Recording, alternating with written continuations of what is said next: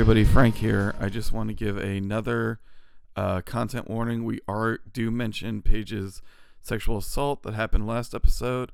We didn't know we were going to be talking about that, so that's why Donnie doesn't mention it in the original trigger warnings. But I just want to give you guys a heads up so you could be prepared. All right, I will see you after the jump. All right, and here comes Hiram and Donnie and all of us. All right, bye. Hello, everyone, and welcome to I Hope I Can Make It Through, a Degrassi viewing podcast. I'm your veteran, Donnie. I'm your neophyte, Frank, who's ready to rumble! And today we have a very special guest with us. This is a Degrassi veteran who apparently I reopened this memory bank of a couple of weeks back, and also has very special and important credentials for this episode, as he did wrestling himself back in the day. Please everybody, please provide a warm welcome for our guest, Hiram.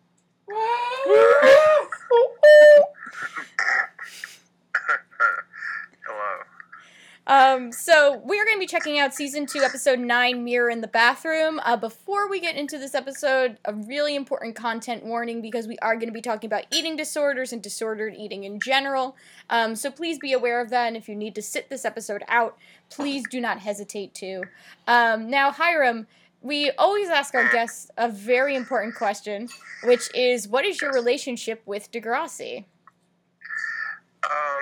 Apparently I watched a lot more of it than I knew I did.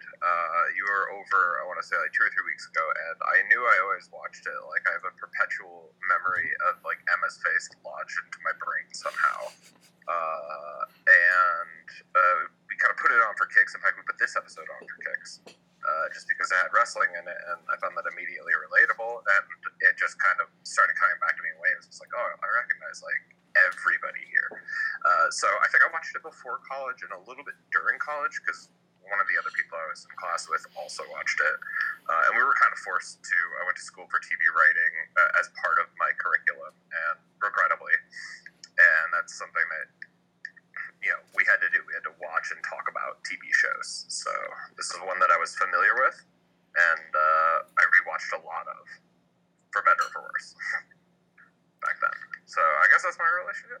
I'm watching it again now, and more importantly, I'm watching the new one, which I'm going to avoid spoiling anything, but I am enjoying way more than I anticipated. Or the latest one, I guess? Yeah, like the Netflix incarnation, I guess, for some people. Sure, yeah. But Frank is so far away from that, but don't worry. I'm just giving you my relationship with it. I'm not going to talk about that. It holds like no relevance other than that I think it's like absolutely fabulous and I love it. Even though you gave me the warning that it would not be good, I think it's been fantastic. I think I set your expectations low enough.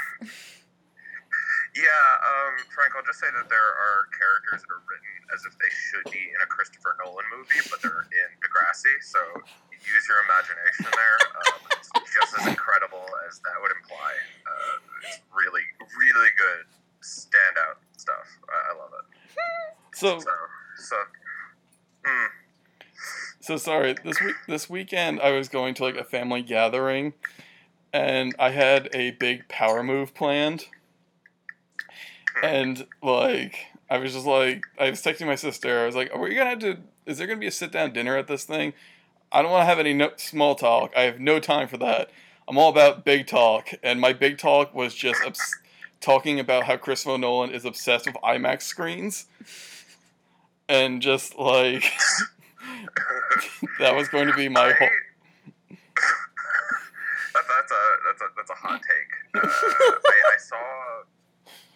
I haven't actually seen any Christopher Nolan in IMAX, but I did see the trailer for The Dark Knight Rises in IMAX when I saw Mission Impossible 4, which was the last IMAX movie I ever saw. And it was very good. Mission Impossible movies are good, but that's it. We're not, I could talk about that separately. But, are his movies good in IMAX? Well, from what I've heard, he finds that his preferred medium is the IMAX. Alright. I'm not here to knock that. You know, him and his robot brain. Yeah, he's a little bit weird with emotions, but I like him. he's a broad strokes director, messy broad strokes, and that's okay with me. He absolutely is. So let's talk about the broad strokes that are our A plot and B plot. So, Hiram, what we do around these parts is we have our guest introduce our A plot and our B plot in about one sentence each. So, if you could please introduce them. Donnie, I don't think I ever got your document. Do I have like a timer going on? Or, No, you're not timed. Do not stress. Okay. So this is something I'm gonna give you a heads up. I'm really bad with the character names. Everybody is. Even as much as I watched it. So, mascot jerk makes fun of his friend, even though he's in no position to for being smarter than he is. Peer pressuring him to join a wrestling team and cope with some really irresponsible standards for joining the team, which are like I've never heard of. Meanwhile, what's her face is a plus side model. Skinner is nice. The other friends thinks they believe she's robbing things and she's not, and they try to encourage her, but it makes her more self-conscious, and that's it. Sorry, you're just like one of many people who's called Spinner Skinner. He's you sure? Yeah. We've had a bunch of people do it, and myself included, I'm pretty certain. Well, I'm gonna keep. You want to know what? There was a wrestler called Skinner. It's all connected. Yep. Steve Kern. That was the name of the wrestler. He played a Crocodile Dundee-esque wrestler in the WWF during the I want to say Hogan era. And he was part of a fabulous tag team, which had some amazing videos that I will link you to later, Donnie. But that's another wrestling connection. I like all wrestling, real, fake, Turkish, mud, whatever. It's so funny, Hiram, because you have like more credentials than like me and Frank combined talking about like any episode. No. That is probably not true. Well, I mean, look, like with the other episodes you wanted me to do, it's like I don't eat cheese from a can. I've never driven a car. Like, what am I supposed to know about this? I don't have any piercings. You know.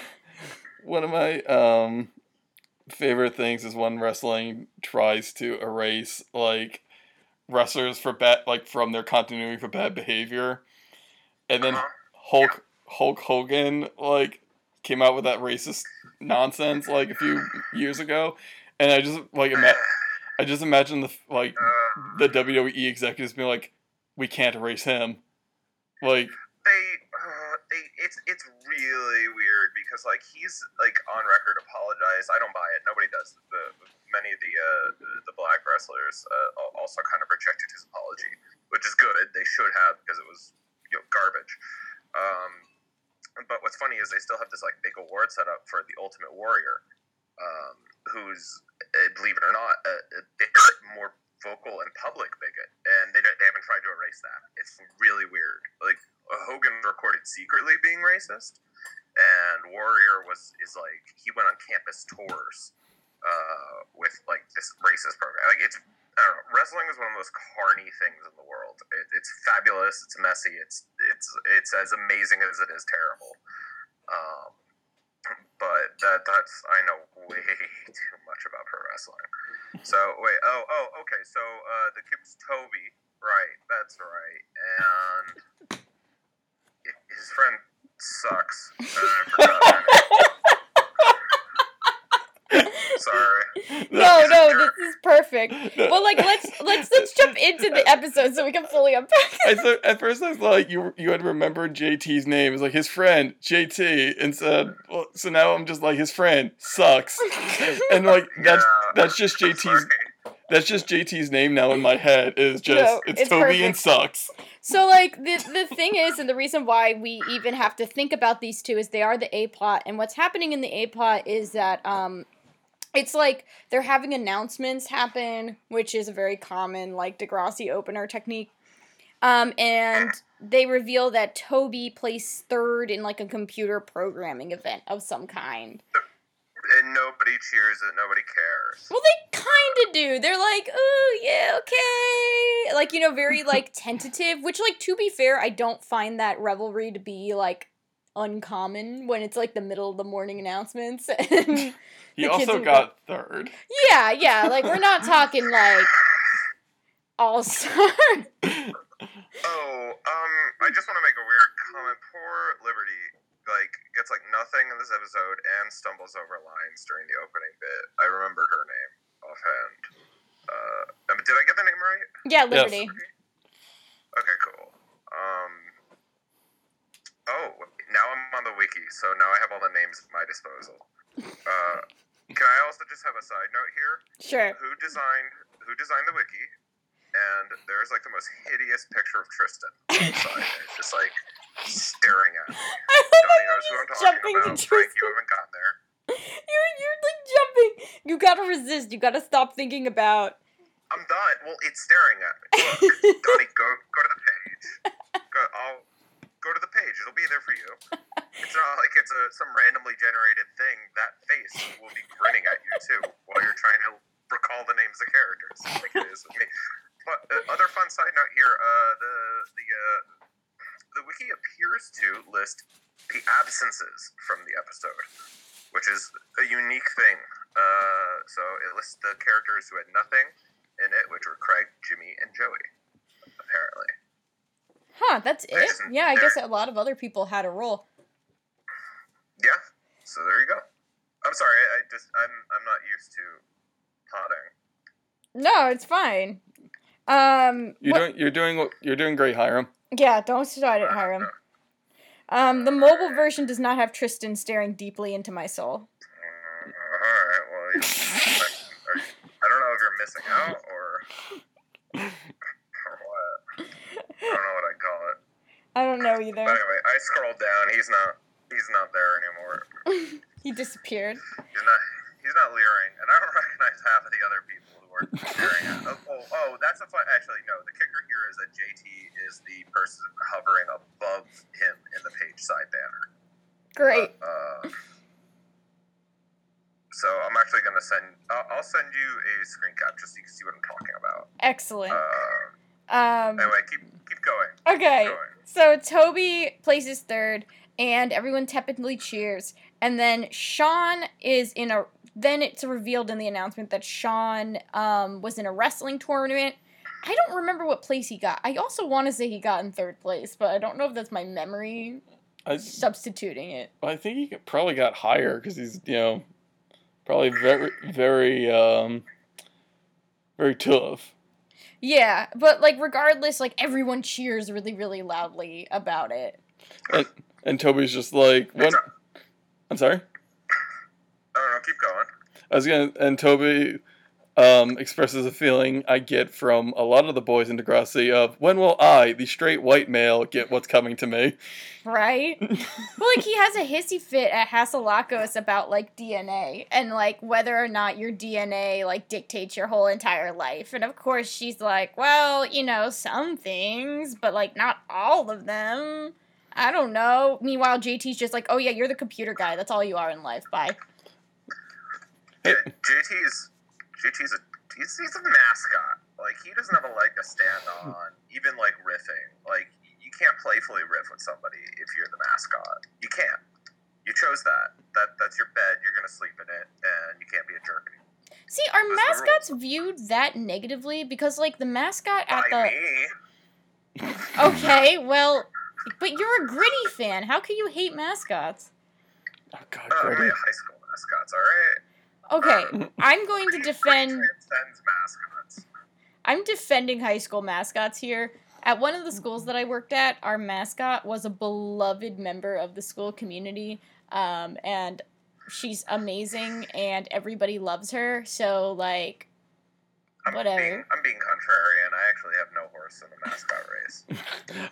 I was going to say Hiram has a love of the sport of mascotting, but And does not like high school students disrespecting the sport. Specifically JT. Specifically, yeah. But I found it really funny that people cared so much about wrestling. I can tell you that when I was in high school, nobody did.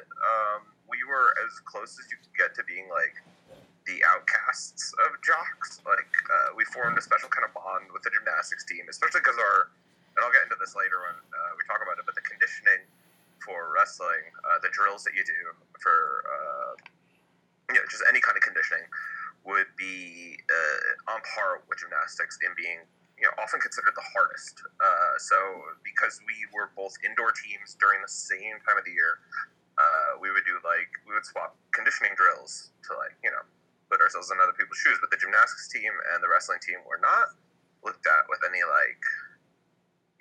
huge regard or anything like that. Nobody really cared about us. So for everybody to cheer him was Sean popular? Did people like Sean? I think his social cred has gone up now that he's been hanging out with Craig. Yeah, that's how I kind of read the situation. But to echo what you're saying, Hiram, I feel like between being a student in high school and also working in high school, I feel like wrestlers were viewed in a similar way in my experiences where I wouldn't say they were outcasted in some of the schools that I've been at, but they certainly didn't command the presence that the basketball team did or the football team did. I think that's essentially what I mean. Well, were wrestling matches generally during the day, on weekends and whatnot? Are you asking? Yes. No. They'd be held in the evening. Tournaments would be on the weekend. Okay. But our meets would be at night. And sometimes it would happen at the same time as your basketball ones or something like that. But that's because we often needed a smaller gym space for it. I should add, I came from a really affluent community with really affluent high schools in Connecticut. So, you would have places which would have 2 gyms or something dumb like that. So it was not unheard of to be able to do that simultaneous with other high school teams. And how long did the wrestling meets go for? A while. I want to say they were 3-hour things. You would have, and this is something I will also touch upon, you would have your varsity ones, and you would have your JV stuff, and that's a crux of one of my big issues, or that's at the heart of one of the big issues I take. I agree wholeheartedly with what you're saying. With how this episode was laid out, I mean, you could have set up the same exact conflict without this bizarre trial to get in. I don't know. It made no sense. I was confused, even when I watched it again. But anyway, so keep going with your synopsis. Oh, I'm sorry. What I was just going to say about wrestling, because I was on the track team for a while, and I think it's the same reason why nobody showed up for the track meets, is they're just too long. Yeah. And, because, your basketball game, that's, 2 hours? I'm not sure how long a quarter is. But... yeah, 2.5 hours. Maybe. Yeah, so, to be here's 3 hours of 2 dudes, shoving each other. I'm I get it, but I also am I don't care about sports either way, so... I've only been to, one college-level wrestling match, and track in general was always the one that, when my kids would ask me to go to it, I wouldn't know where to go, so I would just be oh, I'm sorry, I'm not feeling great. My favorite thing about track was I came from a very small school where we would just suddenly realize, oh, there's other events, and they'd be Frank, go do the discus. I'm I'm a runner, I don't know what I'm doing, and I just kind of throw the thing 12 inches, maybe, and so I'm all right, cool, I'm just gonna go back to sitting, waiting for my meet. So speaking of doing something different, this kind of leads to the whole argument that sets up this plot, which is that JT points out that Toby can change change his image if he really doesn't like being the computer guy so bad, which leads Toby to wanting to join the wrestling team because, quote, no one ignores jocks, JT. That's like, there's a... I'm sorry.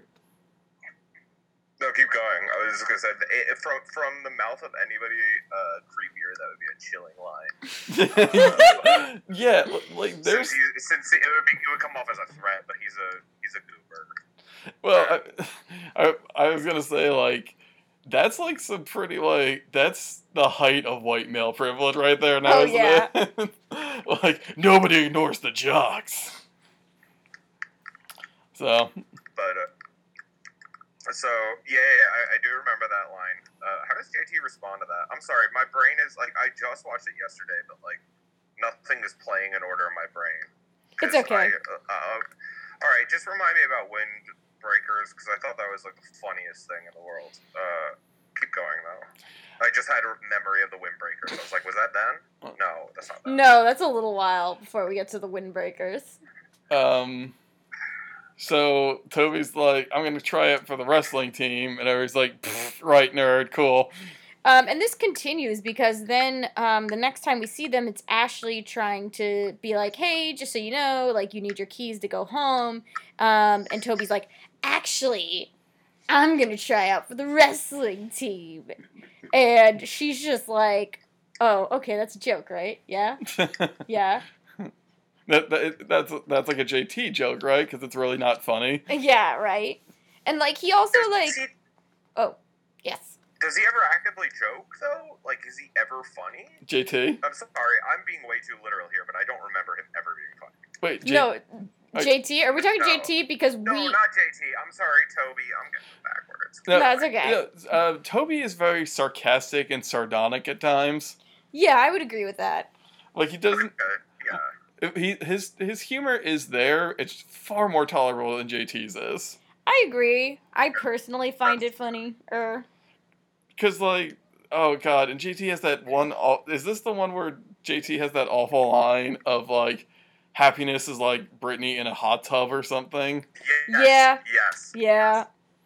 Yeah, I blocked that out because I was like, I...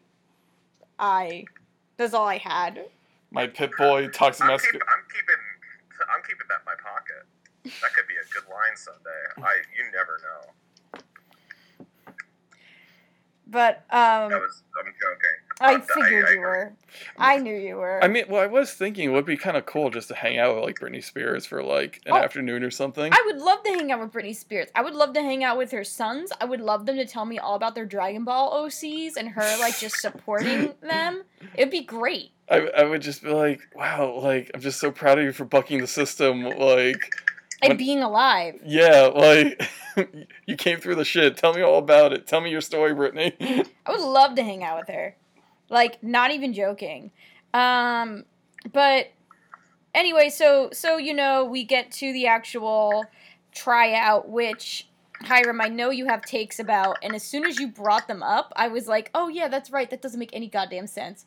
Because it's like, he walks in, he's seeing Sean pin a guy, and, I mean, Hiram, you can take this part because the structure of this whole entire thing makes no sense, really. Yeah.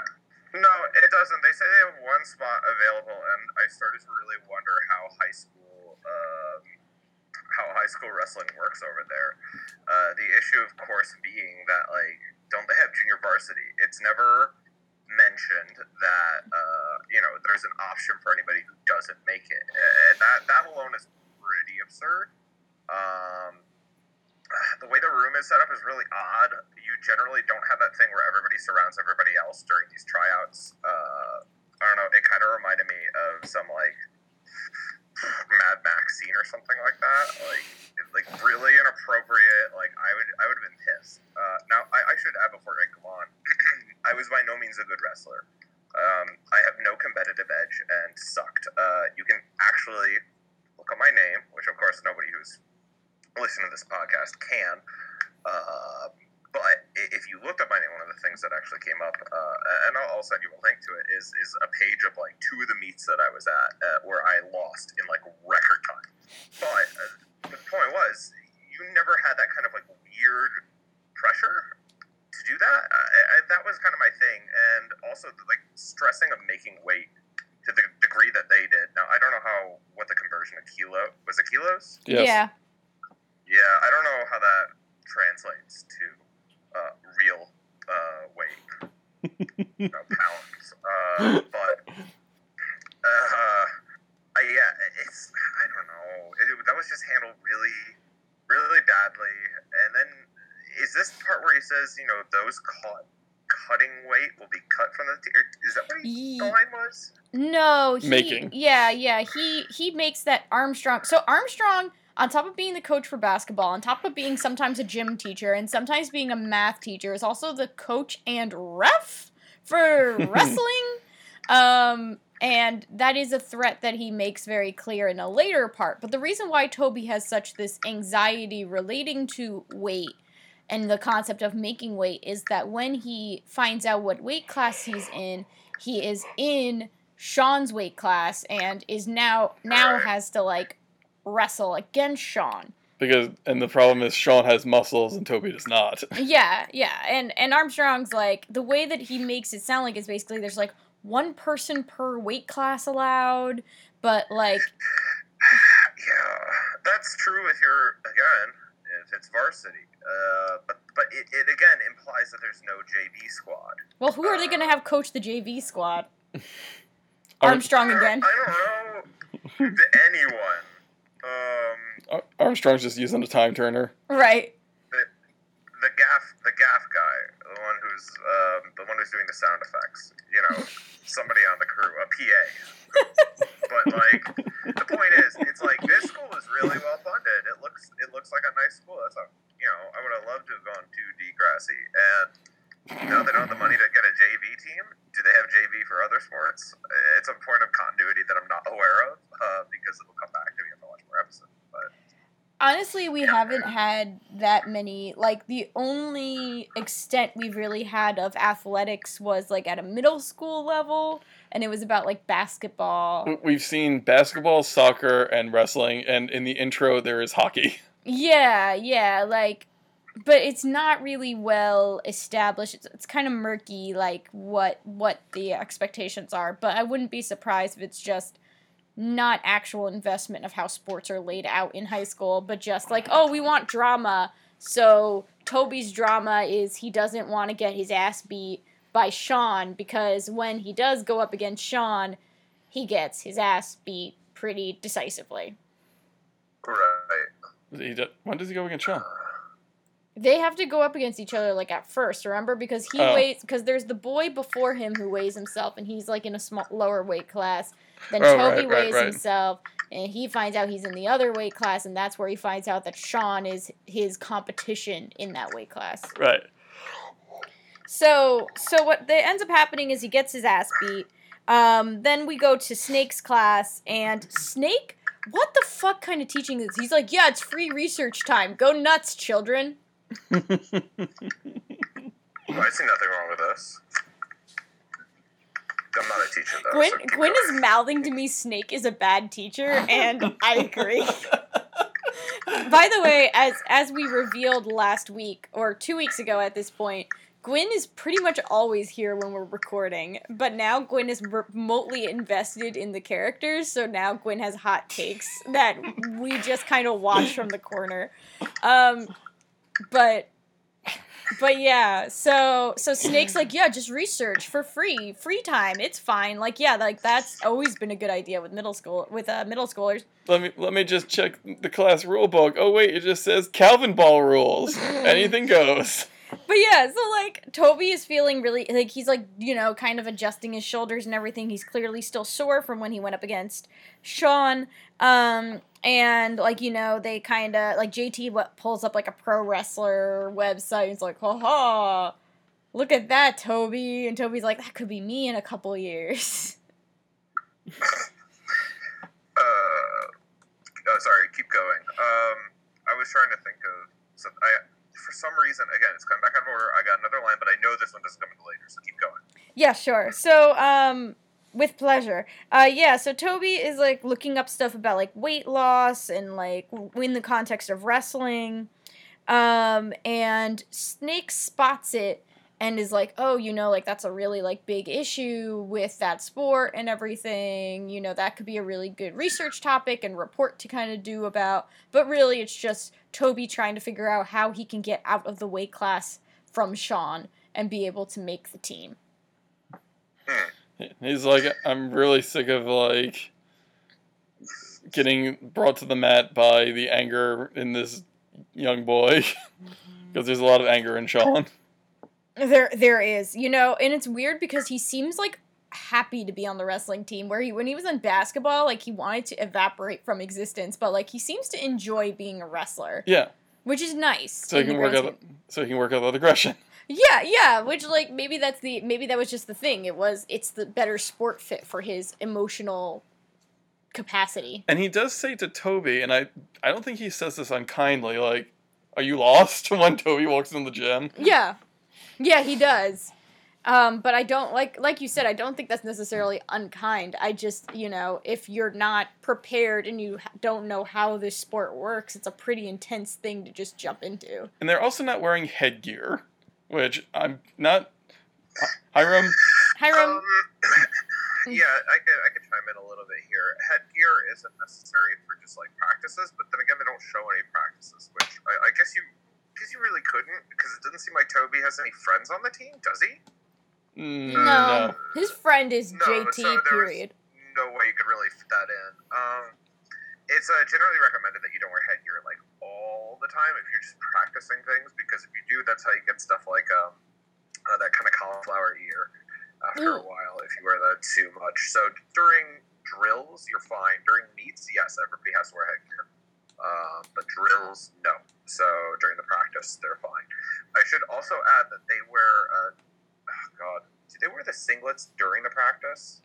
Seems like Sean it, yes. did, yeah. No, nobody does that. That's also not something you do. I think those are only for the meets. I think Sean was trying to show off his beefiness. Yeah, I think that was just an intimidation tactic to anyone else. Okay, that's fair. Wear your singlet. Wear your singlet, Sean. You look like an athlete. But, Sorry, Hiram, that's a callback to a different episode. It is. No worries. Yeah, so, like, this eventually leads to them having, like, a workout montage, and, like, it's, like, the classic, like, Toby tries really, really hard, JT sits there eating a donut. Well, I did find this vaguely enduring, probably because they weren't talking. Like, because there's, like, Toby's doing pull-ups, and then, like, the camera pans down, and JT is, like, holding him by his legs and lifting him up. Yeah, it's true. And then, like, they get to a point where, I forget what Toby says, but he says something like, oh, this is super hard work. And JT's like, oh, negative attitude. That's another 10 crunches. Yeah, like, yeah. Losing attitude, penalty, or something like that. Yeah. I think that's it. He's wearing it. Oh, this is near the line that I was thinking of. So, there's a wonderful line about laxatives that shows up here. Yeah. Yeah, I don't know why all JT's really bad lines are coming to me. So Toby gets really distressed because he weighs himself and then he comes to the conclusion that he's only lost 1 pound. Which, by the way, do Canadians use pounds as measurement? Because suddenly he was saying pounds, and I don't know if, like, pounds and kilos are interchangeable in Canadian lexicon. Well, I'm assuming like the rest of the world, they use the metric system like sensible people. Yeah. I thought they used stone, like in England. Like, I was actually genuinely surprised when I watched it again with Donnie and Quinn, then when I watched it again this time. Because I was like, oh yeah, Canada used to be British, so they use stone, right? Yeah, 6 stone, 5 stone. That's like a weight of measurement or something weird like that. I don't know. Well, like a stone is 6 pounds, 6 or 7 pounds, I think. Like a league is 7 miles. Gwyn, our Googler, has sent us something. It says, for example, although the government records vital statistics using metric measurements, Canadians generally measure their weight and loss of weight in pounds, and their height in feet and inches. Huh. Cooking is another example where Canadians will use imperial over metric. This is according to TripAdvisor. So your mileage may vary, but I don't know. That sounds somewhat realistic to me. Thank You you, know, Gwen. frankly, I always just thought, like, to be honest, I thought it was like, 2.5 poutines and a third of maple syrup. Nice. That's about Toby's weight eye measurement. We're never gonna have a Canadian come onto the show ever with our mentality. Why? I love both of those things. Maybe even together, that would probably actually be good. Yeah, that would probably work. So after that, they go to the corner store, like a corner store, and Toby is scoping out laxatives while JT talks about how, like, oh, I ate those on accident. They were really tasty. How do you eat them by accident? Like, do they Well, look... they have they have ones that are chocolate bars, and if taken out of the cardboard package, it would just look like, it almost looks like a pack of like Trident whitening gum. If you've ever seen that, like it has like Yeah. a thin tinfoil back, and you just kind of pop one out. But it does. I mean, it would look like the weirdest candy, but it's like clearly identifiable as chocolate. So, you have somebody who leaves that outside of the box, you're not going to know it's laxatives. It's going to be a mystery chocolate. A smarter person would put it in their mouth, but here we are. Yeah, JT is not that. Yeah. And of course, as Toby is looking at it, he's just like, oh, I'm just getting a protein bar, whatever. And then when JT leaves, Toby then buys them. And then the next scene we see him eating them, and then... Wait, is this before or after the scene with Ashley in the kitchen? This is before the scene with Ashley in the kitchen. Okay. So the next time Toby comes in, he's weighing himself, and this is where Armstrong is really particular and gives him the warning because he notices that his weight is down, and he's like, look, if you're caught cutting weight, you're going to you'll be cut. Which makes no sense, because the weight class stuff is pretty strict, and, it's such a vague, weird line that would never, ever be used. Like, you have to make weight. You do, especially if you're in one of the earlier weight classes. Like me, I was lucky. Lucky and unlucky. My weight, I was a heavyweight, and the window in our weight class was roughly 30 pounds. Now, I was at the light end of heavyweight, so that meant that I often got destroyed by people who were at the heavier end of that. But for other people, you have like a wiggle room of 5 to 10 pounds. I don't know what that is in kilos. Point is, it would not be uncommon to head down to practice and like a half hour beforehand, you would have, the guys just running laps, doing suicide sprints, which I don't know if there's like a nicer term for that. I don't love that phrase. I think they're called gassers. Gassers? Gassers is what they're called. Where you like touch a line, run back, touch a line farther away, run back, touch a line farther away, run back, and then do it the opposite way. They're the worst. Yeah. Yeah, we would have to do those as a team. If something happened that required a PT drill or a PTA, which was short for pain, torture, and agony, which our wrestling coach, as a side note, and I actually really liked my coaches. Like, that might sound really grim, but it was kind of done in a tongue-in-cheek way. My wrestling coach was a really big, and this is a Canadian reference here, was a huge Shania Twain fan, and would just blast Shania Twain during PTA drills. Certainly didn't help a young, sexually confused me, but that's another story. And I should add that you don't see any of the conditioning they do in this, and that's. It's like that's at the heart of wrestling. Like, the terrible drills that we have to do. And, his form is awful, too. He didn't do any, research. Yeah. Anyway, did he beat did we go over him beating the person yet? No, we're about to. But yeah, so, like, the kid that weighed initially, who weighed in a lower weight class than Toby, like, now Toby's in that weight class. So he then has to wrestle that other kid. Yeah. So. All right. If you want to imagine how well I wrestled, I was what that other kid was. Just like seizing and getting dropped and losing in a heartbeat. That was me. I was very, very bad at wrestling. I was good during practice, but the second anything like, oh, this is competitive, like that part like flew right out of my brain somehow. But I lettered. Oh, That's nice. what's important. Good I job. never got a jacket. I regret that. Yeah, de facto, the other kids couldn't hold their grades up high enough to be varsity, so I sucked, but I got better grades, and I lettered. Hell yeah. There we go. I love it. Well, I mean, there's that one. Isn't there that one professional wrestler whose like whole thing is just like lie, cheat, and steal to win? That's what you gotta do. That was my favorite wrestler of all time, and actually, I believe have Gwyn the Googler Google it, but I want to say that today is either his birthday or the anniversary of his passing, and that is Eddie Guerrero, who many consider to be one of the greatest wrestlers, top 5 of all time, and my personal favorite, and that was Lie, Cheat, and Steal. Yep, that was him. Latino Heat was his other name, which is like one of the best names you could ever have in wrestling. Because I also remember somebody was talking about like comic book Ultron. They're like, you got to be Eddie Guerrero when you're fighting Ultron. You got to just lie, cheat, and steal to win. Oh, it is his birthday today. Happy There we go, birthday yeah. at the I time of told you he recording. Yep, I told you he was my favorite.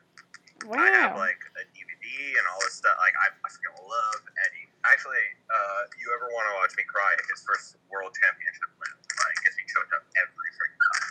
Aww. Essentially, because he was really small, so he had to get to where he got my charisma. Because the coach of that company, dislikes anybody of smaller than 6 feet tall. So the fact that he got that bar was like a huge deal. I think we're gonna have to go out on his theme. Money, Yeah, money, money, money, money. Oh no, not Vince. No, I don't want to say. I don't want to think about him. He's a bad man. Wait, that wasn't. I thought that was Eddie Guerrero's theme. No. Eddie Guerrero's theme was him like saying "I lie, cheat, and steal" over a beat. Okay, sorry. Yeah, the money. That might have been Ted DiBiase, and then Shane McMahon would have a similar money one, and then they would have the No Chance in Hell theme later on. I know too much about wrestling. Anyway. I just know I want to write for wrestling. Yeah, I do too. Fun side note, I remember the name of the tag team that Skinner was part of before he was known as Skinner. It was the Fabulous Ones. I want to be in that. I want to be the Fabulous Ones. Look up one of their promotional videos, please, Donnie. You won't be disappointed. Frank, you won't be disappointed. It's some of the best stuff you'll ever see, and it's way better than Skinner as a character. Maybe even better than anything on Degrassi. I know it's bold, but you gotta trust me. The Fabulous Ones. But Look them up. I mean, we've seen some shit so far, so we have. But to go back to this whole entire thing, because Toby has pinned this kid, Armstrong declares that he is a part of the team. He is a windbreaker. Yeah, he's like super psyched because he's a jock now, and Ashley, who is now like feeling some sort of goth-esque aesthetic, is like, is it really that big of a deal? And he's like, you vampire! Yeah. I thought that was like the most Canadian thing like ever. Like they don't have varsity jackets; they have windbreakers. Like I cackled at that. Like each time I saw it. That was so good. I don't know why I thought that was so funny, but I love a good windbreaker. oh, I'm not knocking a windbreaker, but a windbreaker of a varsity jacket is like such a special touch. That's true. It's good world building. It's like if you forgot this was in Canada, now you remember it's in Canada. So this eventually leads to, so like Ashley has kind of been a presence in this, and she continues to be a presence because when they are like it's like the morning, and when they're like getting ready for the morning, Ashley's like, oh hey, you got some muffins in like, the cabinet. You should eat them. And Toby's like, nah, I'm fine, I'm good. And she just straight up is like, Toby, like, you're missing meals, what the fuck? Yeah, doesn't she say, like, you used to be, this isn't the exact word, but it's something approximate to a garboter. Like, Yeah. She says like, something to that. My favorite Pokemon. Trubbish, are you thinking of? No, Garboter is the evolved form of Trubbish. Right. Trubbish is a trash bag. Garboter is a pile of trash. See, I love Trubbish, so I hyper-focus on Trubbish. But that doesn't surprise anybody who knows me. They're both good. I love them both. And that's before the extra Sheila sauce line, right? Yeah, this is in the morning. Yeah, and, like, Toby also, like, because he has this windbreaker, he feels the need to, like, make girls very uncomfortable. So, like, for example, he harasses Nadia, who we haven't really met before, although I think she's the one who did the Wolf Project. Yes. Yeah, so she was the one who, back in the Science Fair episode, won the 7th grade project about wolves, and she is also has a camera for your book, so he's like, hey, like, take a picture of me, and then proceeds to, like, talk to Kendra in a way that she clearly does not like, which is like, hey, like, take a pic of, like, you fawning over me and everything, and Kendra's like, no, because we must remember that she is a Mason, and, like, her big brother is Spinner, and she has learned to, like, not tolerate this BS. She's like, Toby, one more. She's a what? She's her. Sorry, Hiram. Her last name is Mason. She's not part of the secret order of Masons. I am, so immediately my brain goes in one direction. I understand. Does Frank know that? I don't know. Frank, do you know Hiram's professional career? I don't know. I mean, don't talk, I won't even say professional. Just as a membership, I'm actually a member of that group. That's where my name comes from. That's true. Right now. Yeah. That's my code name. Like, if you were wondering what Hiram was, I didn't pull it out of the air. It's not a nice sounding name. It's on Archie reference. Which, by the way, if you're wondering, that's Veronica's dad, Hiram P. Lodge. Oh, okay. Yeah. Did you watch Riverdale? Yes, no, I actually read the Archie comic book.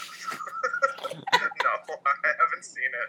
But I love Betty and Veronica, so I have a bunch of, like, omnibuses of that. I don't watch TV. This is me coming back to television after years of, like, avoiding it as much as I could.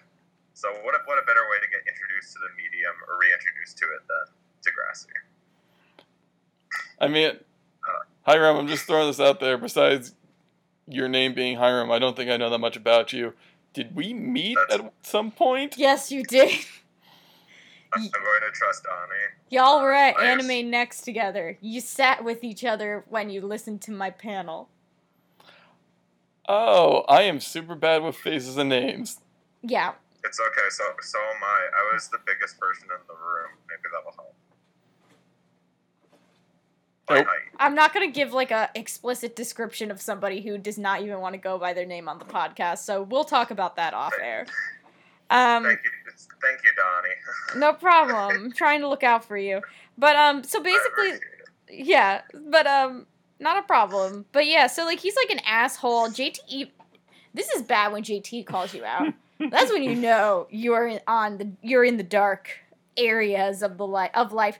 And his argument is, it's how wrestlers talk. And I'm like, is it? Is it? I mean, if you want to be cool, yeah. I was, like, very friendly with the wrestling captain from my grade.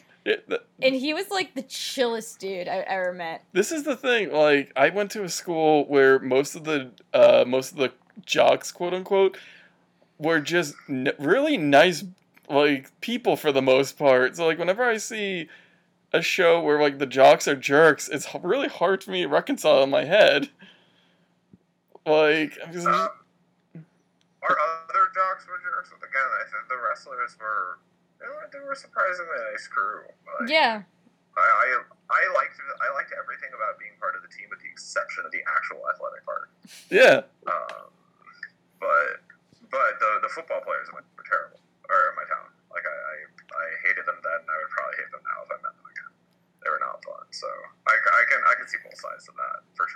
Mm-hmm.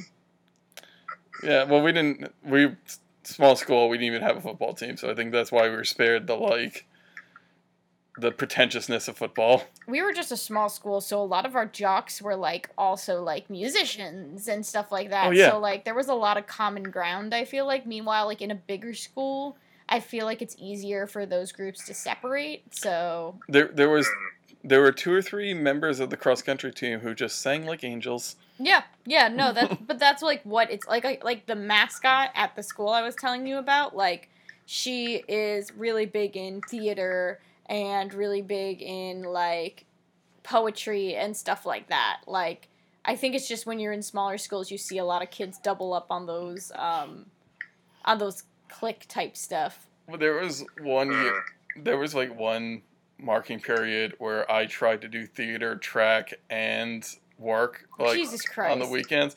And, like, one Saturday, I just came home after working and doing track and a full day at the theater.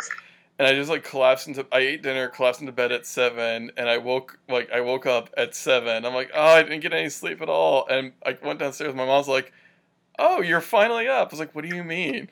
I didn't sleep. I fell asleep and woke back up. She's like, it's Sunday. And Oh I'm like, my god. I slept the whole day? Oh my god. And that's when I was like, well, I can't stop working, so something else gotta go, and it was track. Yeah, fair enough.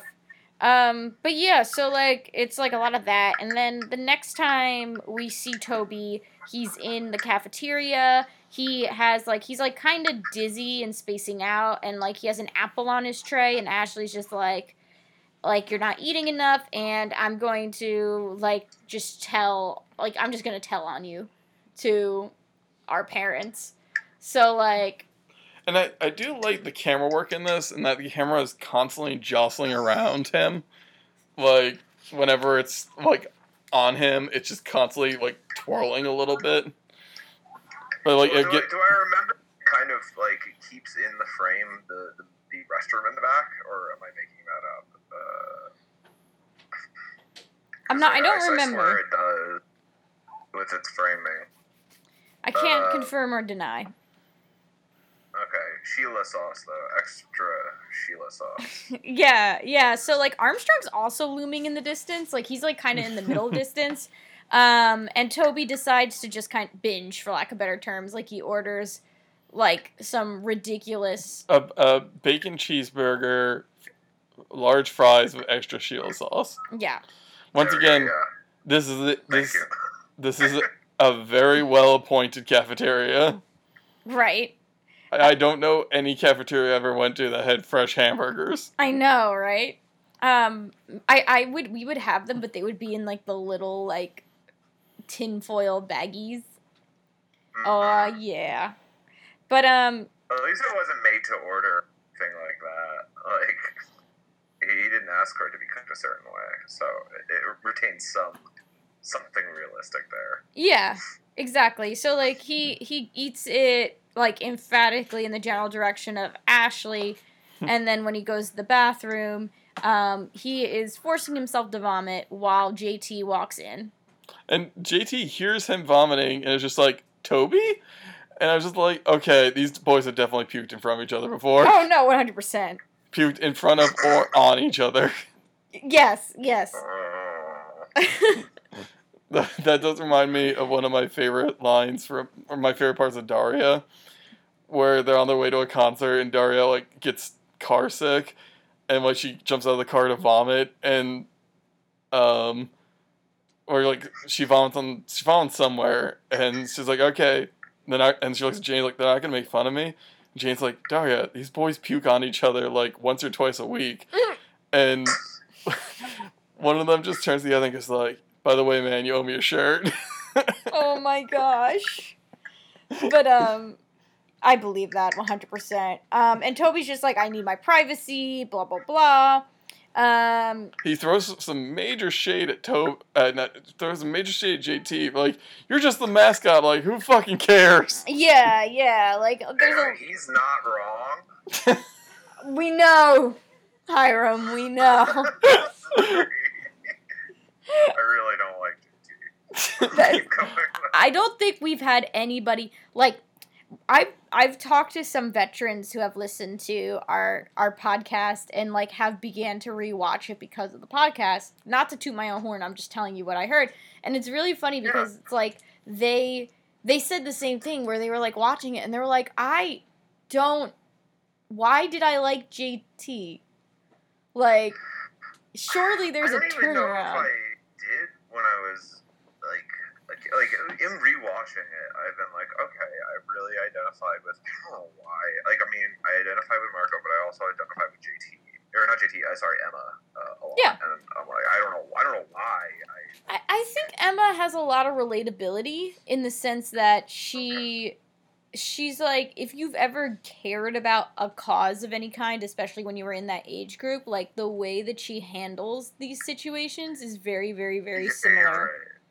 So like I think like I think that Emma's relatable in that sense, and I mean Marco, like we have not really touched upon it. We haven't really gotten to the content that Marco, but like basically we could have a whole panel of people. A car while Skinner farted, so like at least that's all I know in terms of where you are in this. All I'll say. It's like, What did you just do, Frank? I didn't realize not hitting the circle on the rap air horn thing would set it off, because I was gonna say not to toot my own horn, but sorry, Hiram. I thought that was just your cue for talking about car farts. But I had so much material planned for that episode. I'll never see the light of day. It's okay. So I gotta talk about this serious episode. What's funny is, like, we've seen so much shit, I don't even consider this a fully serious episode. Yeah, I know. We're like, yeah, but okay. After the last... It could be more serious. Well, the issue... I think it's, like, allowed to be. The issue is that it came right after Shout. Yeah. I think it wasn't a well-timed episode in that sense where the big thing happened was a 2-part episode in which Paige is raped and then has to deal with the emotional fallout and has this, like, really beautiful, powerful moment where she confronts her abuser on stage. Like, that's so much. I mean, it's so good in terms of its execution. I'm still recovering from that episode. Yeah, so, like, then when it goes, thank you, Quinn, for, like, making your gesture. But, like, when you then go to this scene, which this whole episode, so, like, to kind of embody how this is supposed to be a quote-unquote serious episode, is, like, JT leaves, and when JT leaves, Ashley and him have a conversation, which, by the way, he's, like, he says something along the lines of, "Oh, Ashley, I was wondering when you would tune into my love vibe," which, like, God. Hey, JT, you know what really brings people in? Allowing them to just kind of be there with you, not, like, just coming up with lines that keep them at a distance, but maybe them letting them see the real you. Is that the real you? Because if it is, you should change, because you're terrible. Yeah, I mean, you try to get Toby to change, maybe you should. Yeah. Maybe the mirror in the bathroom needs to be aimed at you. Maybe sincerity is something you should... I don't even think it's good. He's concerned, like, maybe it's just bad acting. God knows that could have been it easily, but, like, his concern over JT always, or not JT, over Toby always kind of seemed a little half-assed. Yeah, and I feel like it's really embodied in this, because it's like, I don't think the conversation ideas are bad, because it's like Ashley being like, I think Toby has an eating disorder, JT arguing that it's for girls, like, look, like, a lot of people have that mentality well into adulthood. I really don't dislike that, but there is this weird, lackadaisical way that JT has gone through this whole episode, where I couldn't tell how much of it I feel like it was just not... Well, obviously acting could have been a factor. I think that if he said some of these things a different way, it could have had more impact. But also, I'm not going to necessarily fault a kid on that one. I am going to question the direction in that aspect. Because the problem with JT is we've never seen him be serious about anything. No. Like, Sean, we've seen him be a little bit goofy here and there. We've seen him be sincere. We saw him be serious. We saw him, like, stand up for what's right. And we've seen Toby go through that, too. Yeah, like, Toby in his first run, helps save Emma from a pedophile. And the second time around, he's dealing with being caught in the middle of his divorced parents and their hate and their resentment toward each other. JT has had, not a whole... JT's biggest trouble was going on a date with Paige. Still didn't deserve that. Yeah. No, I mean, he didn't deserve deserve that kiss on the cheek from Paige. True. And, that's it. And he still got kind of rewarded at the end for it, despite still being, a D-bag. Yeah, and it's just, the whole exchange is really hard. And, I think that's the thing. It's, there are weird little...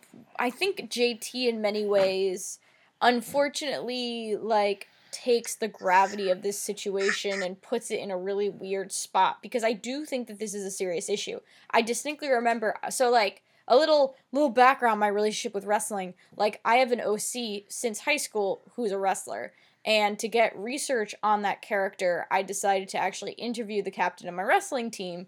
And he was super great, and he answered a lot of questions. And he did touch upon that pressure in terms of having to do conditioning and having to maintain a certain weight class and things like that. And how that was something that did impact how he acted, especially during wrestling season, and how it changed his how he went about his day, basically, and how that is something that's going to impact you. And so I think the idea of saying, let's talk about eating disorders, let's talk about disordered eating within the context of wrestling is actually a very important idea.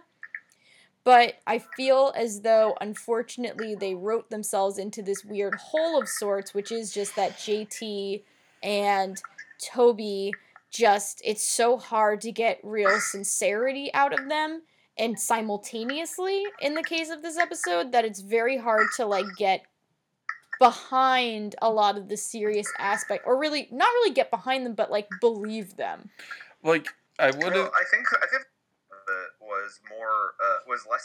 I really do think the eating disorder with that came secondary, because the moral of it is acceptance and how to be cool, and that's just the consequence of him trying to change his personality to be what he believes others will view as cool or take him seriously. But they're like, oh, what could the consequence be for that? And I bet you in the writers' room they went through a bunch of stuff I'm sure. Maybe he breaks his hand and he can't do the computer club, which probably would have been better, and you could have made it a lighter episode. But it's that was a secondary thing, and then they probably patted themselves on the back because they're like, yeah. This is cool. And I'm sorry, that's me cynically viewing all TV writers as sniveling worms. We kind of characterize them like this on the show, honestly. Yeah, we very rarely give them the benefit of the doubt. Yeah, so you're right in line with what we do. More cynical, creative approach than television writing, with the exception of Star Trek, which is perfect, and I will not have it condoned. Or condemned, rather. But yeah, I do think it came secondary. The moral of it is more, be true to yourself. That is, please don't succumb to pressures, which nobody puts on him. And again, that's the other thing that I thought was really dumb. That it's how old is he? How old are they? He is an 8th grader. Toby is an 8th grader. JT is an 8th grader. Actually, that's middle school, right? Yeah, and then Sean's also. Okay. Yeah, this is all middle school. All right, yeah, that even further backs up the stuff. It's these are the most irresponsible coaches in the world, or the laziest writing, because they would never, ever allow, especially middle school wrestling, where the stakes are way lower and they want everybody to be so included. They would not have lopped on the same degree of pressure. High school wrestling, yes, absolutely. They would have been more careful about making sure that you don't hurt yourself, but middle school... So yeah, I don't know. I view it as a means to an end. Again, I know it's pretty cynical, but I really do think that they didn't actually think about it. That came after. They wanted, Toby believing in himself. Yeah, and I agree. And I think that also is something to keep in mind is and I'm sorry, Frank, this is somewhat spoilery. We have seen in later seasons, we've seen characters deal with self-abuse in various ways, whether it's self-harm, whether it's eating disorders, or things like that. And something that I think that some of those storylines and why I remember them is because, they weren't just a one-and-done episode. A lot of those characters struggled with it, which is very realistic to struggling with it if you have gone through it. So You okay, Hiram? Yeah, I'm fine. Why? I don't know. It just sounded really loud on your end. Yeah. What are you hearing? It just sounded.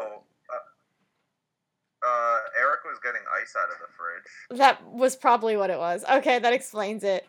Say hi, Eric. Eric says hi. Eric will be here next week, so. Eric. Oh, that's right. Yeah. Here. Yes, microwave it. You're fine. I mean, I kind of figured that we'd hit that eventually. I don't think it's that big a spoiler. Yeah, but anyway, what I'm getting at is, like, a lot of those characters that have gone through it, it's something that was brought up again, and, like, the concept of relapse was on the table and things like that. Meanwhile, with here, like, much what, like, Hiram said, it is something that, sorry, Gwen's gesturing at me again and put me off my train of thought. They're being very cute. A PSA versus character development. Yes, Gwen just said a PSA versus character development, which I think is what it is. Like, this is more like a, oh, by the way, this is bad, don't do it. Meanwhile, like, when another character deals with similar types of things, it is, like, very specific character development, which can operate as a PSA, but also is a part of the character that we must keep in mind while we watch them in action. Yes. Yeah. I'm interested to know if Saved by the Bell had a similar eating disorder episode because one of the, and I'll be damned if I remember any of their names, but the one who's on that stupid show about celebrities, and I don't care, but one of them is a wrestler throughout the entirety of Saved by the Bell. AC Slater. Sure, yes, that one. I agree. I knew that. I was testing you. No, I didn't. But like, yeah, now that everybody's saying this, it reminds me of, it had the same, like, emotional gravity of a very, quote unquote, very special episode. Yeah. Yeah. Where they bring down the tone, but it still doesn't have the same weight. Like, there are so many Fresh Prince episodes like that, too.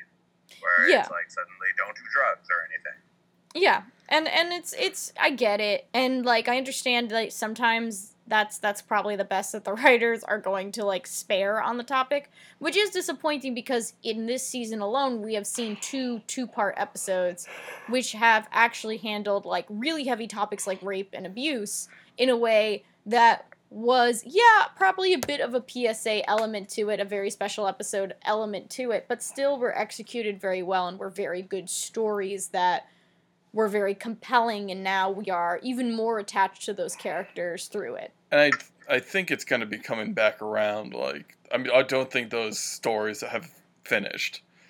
Like, I feel like this story is done. Yeah. Because what ends up...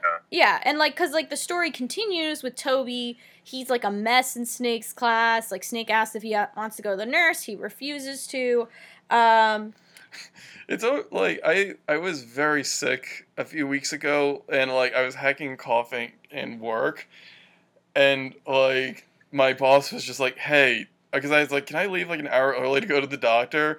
And I just kept coughing, and my boss was like, "Do you want to just go now? Because you sound terrible." And I was just like, "Wow, I must be really sick if like I'm getting sent home from work." And it's just like, I feel like it's the same like when I was in school, where the teacher would never just send me to the nurse unless like blood was on the table. Yeah. Yeah, it gets pretty bad. School sicknesses, I got really good at figuring out how to fake a high temperature to get out of doing a mile run.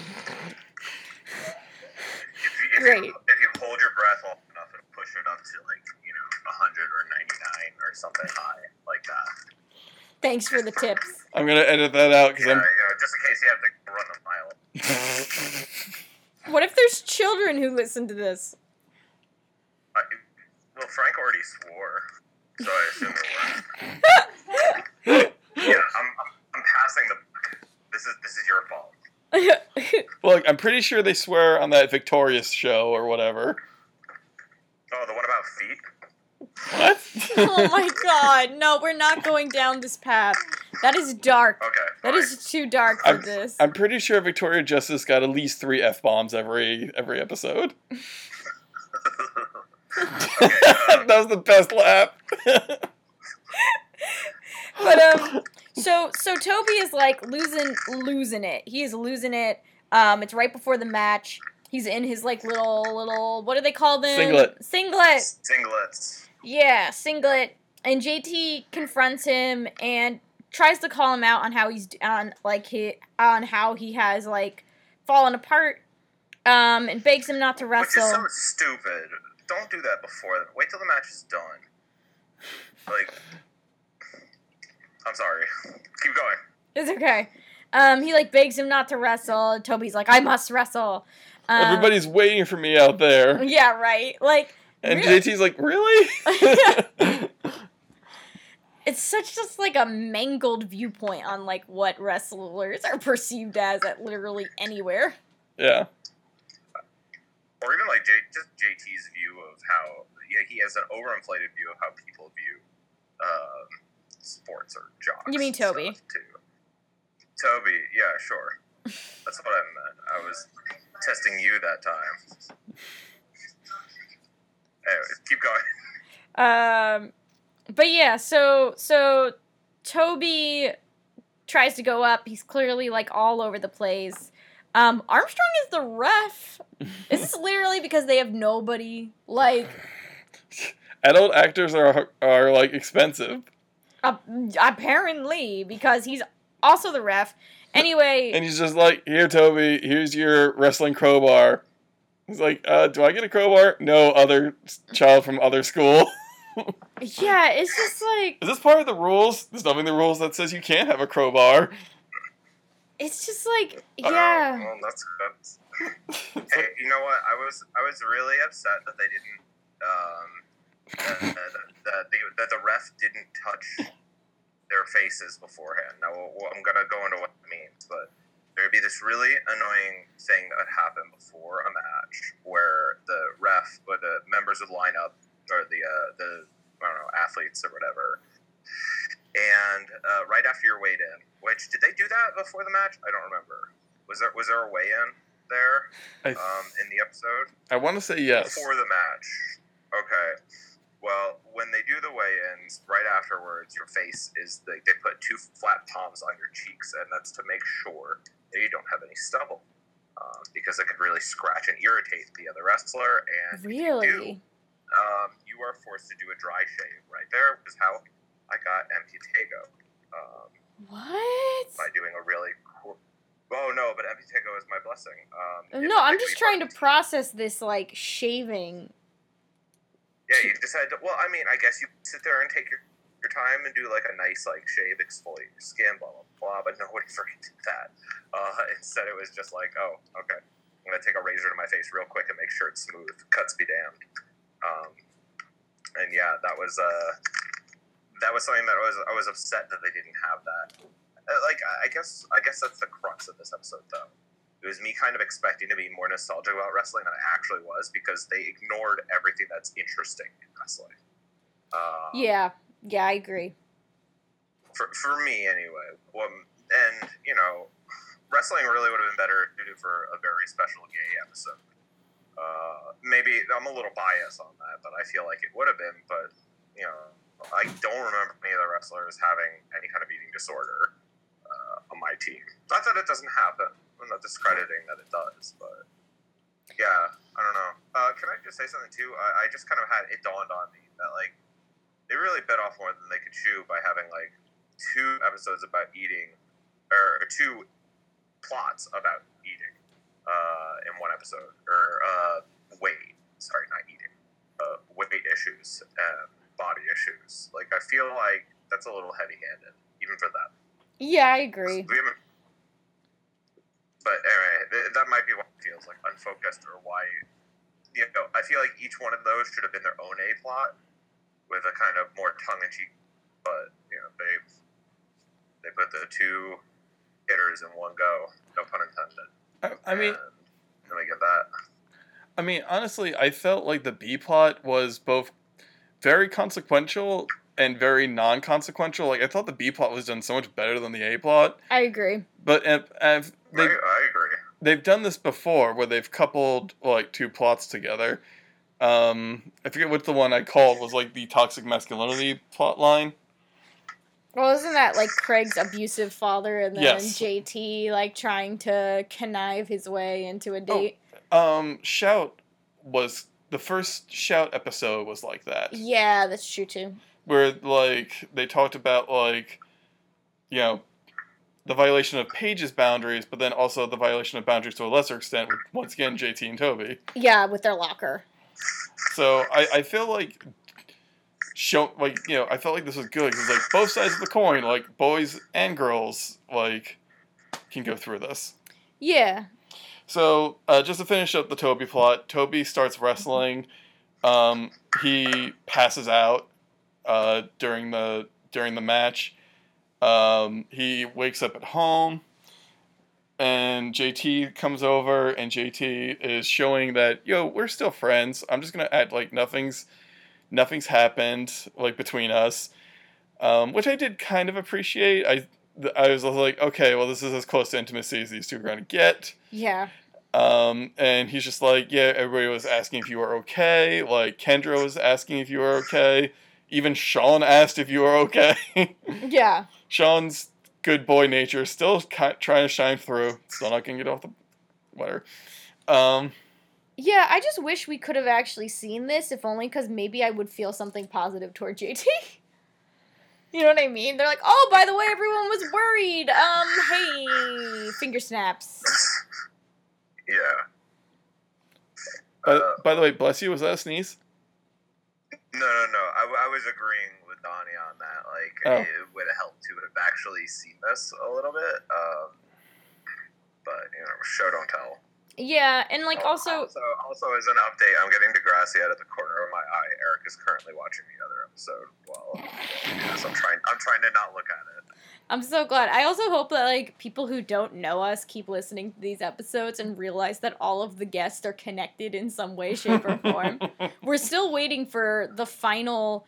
Like, we have Gwyn and Kirsten have appeared, and there's one more sibling of that crew that we're trying to get on. So then we have, like, the full set of those siblings from that family. I'm not going to lie. I have a we haven't recorded at my house for some time, so Donnie hasn't seen the cork board with the pictures on it and the red string attaching them, and I'm just like, go there and just like, one more clue and I'll have it all figured out. I know, because Frank's just here for the ride. These guests are just like all of my mutual friends and family, and Frank's just like, oh, hi everybody. I'm just here for the wonderful company. But well, that's good. Yeah. So we don't get to see that, and like there is an aspect of this. I understand they were trying to be like, oh, this is a very special episode, but like I do feel like if they sincerely wanted this to, like, it could have become maybe not a full 2-part episode, but it could have became one of those ones where like they have this be an A plot and then maybe have it be a B plot at a different point in the season. Yeah. Or like a revisit to it. Like it's a shame because I feel like actually the idea of it has a lot of potential if they actually did it sincerely. Well, what would have been nice is if, like, Toby gets knocked off, like, Toby learns his lesson from this, and then the rest of the, like, another B-plot is Toby getting into shape, but, like, in a healthy way. Like, he's eating properly, he's still exercising, and, just, like, doing it the right way. I don't know. Right. Yeah. No, I think that's fair. I mean, or something which validates like that he doesn't need this sport or something for acceptance. Exactly. Like, which they don't. That feels like a dropped ball. It's like oh, okay, you're just not cut for sports. Back to being a loser, you jerk. Here's your asshole friend. By the way, my theory is this: the only reason why JT shows any concern is because he's like, no one else will like me. This Rude likes me. Yeah. I'm gonna let him keep thinking I care about him. I'm being really harsh on him, but like I really disliked him through the episode. Well, I think that speaks to like his weird affect throughout the episode too. Like it feels like if I really should do better at like looking up who writes these episodes, etc., etc. But it feels like we have seen their relationship be far more friendly by other writers, and with less serious situations too. I'm sorry. No, it's okay. James Hurst, Claire Ross Dunn, and Brendan York. Okay. With an E. Yeah, Brendan York has definitely written a handful of episodes, but like it's just like odd because I feel like there have been episodes featuring these two that actually were at the end of the day it's like, "Oh, I don't like them, but they like each other." Well, like when they're just like vague side characters, like they went to the 80s dance with each other Yeah. and like they seemed to have a good time. Yeah. It's just not a very strong, like I just feel like there was a lot of potential with this type of episode. It just didn't quite reach it. But let's move on to our B plot because we finally get some Terry content. Yeah. Um So, if nobody minds, I'm very happy about this B plot. Good. So Terry is buying a bunch of expensive new things, and Paige and Hazel are confused as to why. As a GPS. Hey, that was a I big deal back I then. know, but it was so quaint, and I loved it. Yeah, it's true. Just to hear them gushing over this, like, you know, old phone. It even looked like a BlackBerry. I would have to look back at it again, but I found that really entertaining. I agree. Sorry. That's my note. It's a GPS on it. So. And Hazel and Paige are just like, she's stealing. Yeah, they just sort of jump. They're like, this is our friend. Also, we think she's shoplifting. So there's that, and the thing is also Terry's being kind of like weird when asked, like she doesn't really, she's not really helping her case in the way that she's answering these questions. She's being secretive. Yeah. And Paige cannot let a secret not include her. Oh, no, not at all. But yeah, so Spinner comes in and he's like, hey, like, you guys gotta look at this. And they all walk outside and they go to, like, a bus stop by the school. And when they look, they see Terry, like, just plastered across it in a fashion spread. Yeah, and she's a model for a plus-size modeling campaign called Extra Girl. Yes. I missed that. Yeah, that's what they call it. But, like, what's kind of... It's like 6 R's. Yeah, and, like, the thing... 6 R's, no I's. Yeah, it's true. But what's nice about it, which I feel like actually tracks with these characters within the context, I feel like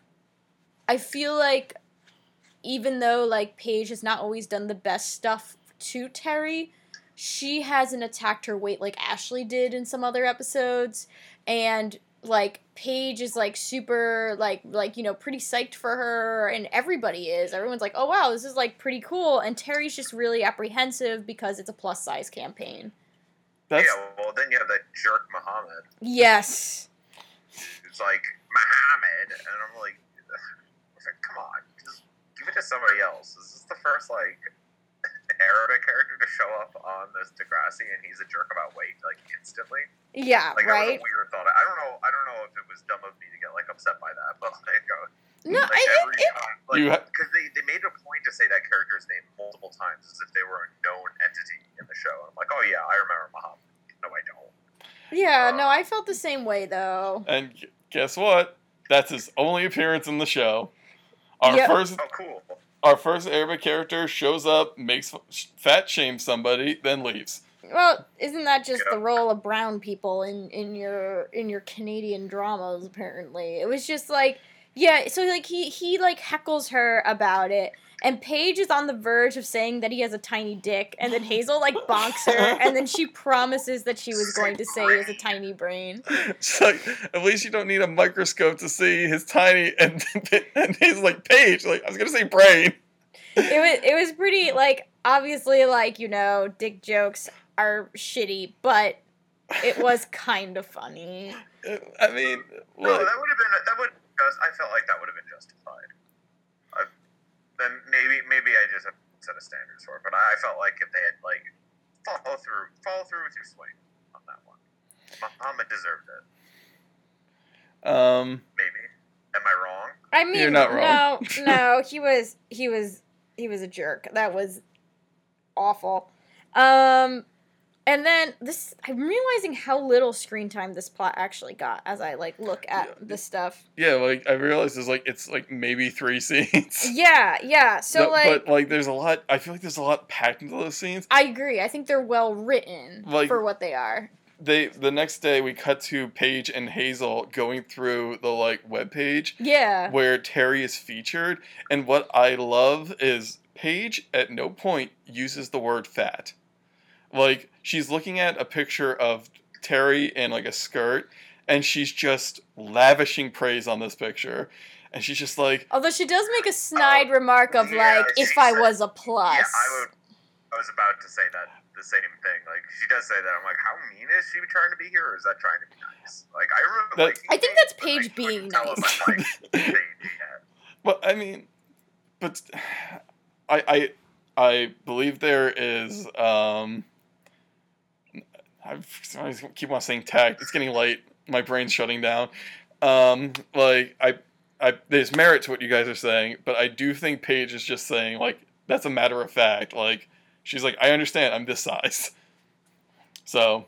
Yeah, okay. But because my thing is like there's no jealousy in Paige in this episode. No, but Oh. like she's not jealous of Terry. I think she's always been pretty minus that episode, which might as well mean nothing from the dance, seeing as though like it left no consequences on the story or their dynamic. Like Paige has been one of Terry's more emphatic cheerleaders. I kind of want to just like erase that from the canon. I know, right? I like re- it bears nothing on what has happened. I really feel like that whole episode. Donnie, was it the episode that I saw? Because I think we saw that one. The dance episode, That yeah, you're with the heart on, referring yeah, Yeah, because to. Was that the Drinky Winky yes, episode? the drinky wink. Okay. the one where they drink Well, sherry. I don't want to spoil Frank, so I'm trying to like dance around it just in case. But yes, okay, it's established that is the same episode. Then yes, I agree. That was like a really crummy Paige episode, but I swear I remember liking her a lot. Oh no, don't worry. Like I we're liked her a lot in Paige. this episode. We're Paige fans Yeah. around here. I think this. Okay. I think this is both a strong episode for both Terry and Paige because Yeah, Paige. I think their relationship's actually really nice. I like their friendship a lot. Yeah, because yeah. At least in this phase. Like if we ignore that one episode, honestly, like I've loved their friendship. Yeah. So like Terry is having second thoughts because she didn't know it was going to be like national. And she wants to cancel the shoots and everything. And Paige is so pissed off on Terry's behalf that she's doing this because it's like, it's bringing you attention. And like, you know, yeah, okay, sometimes it's bad attention, but like you're making money and stuff. Like, why would you want to give this up? And then there is the absolute best scene between Terry and Spinner, The only het I care about. where Spinner is just like, look, I don't understand why you're saying all this. I think you're very, like, does he say beautiful or he just says, like, she's, like, really pretty? I think he might say beautiful. Yeah, I think Maybe he you're right. does.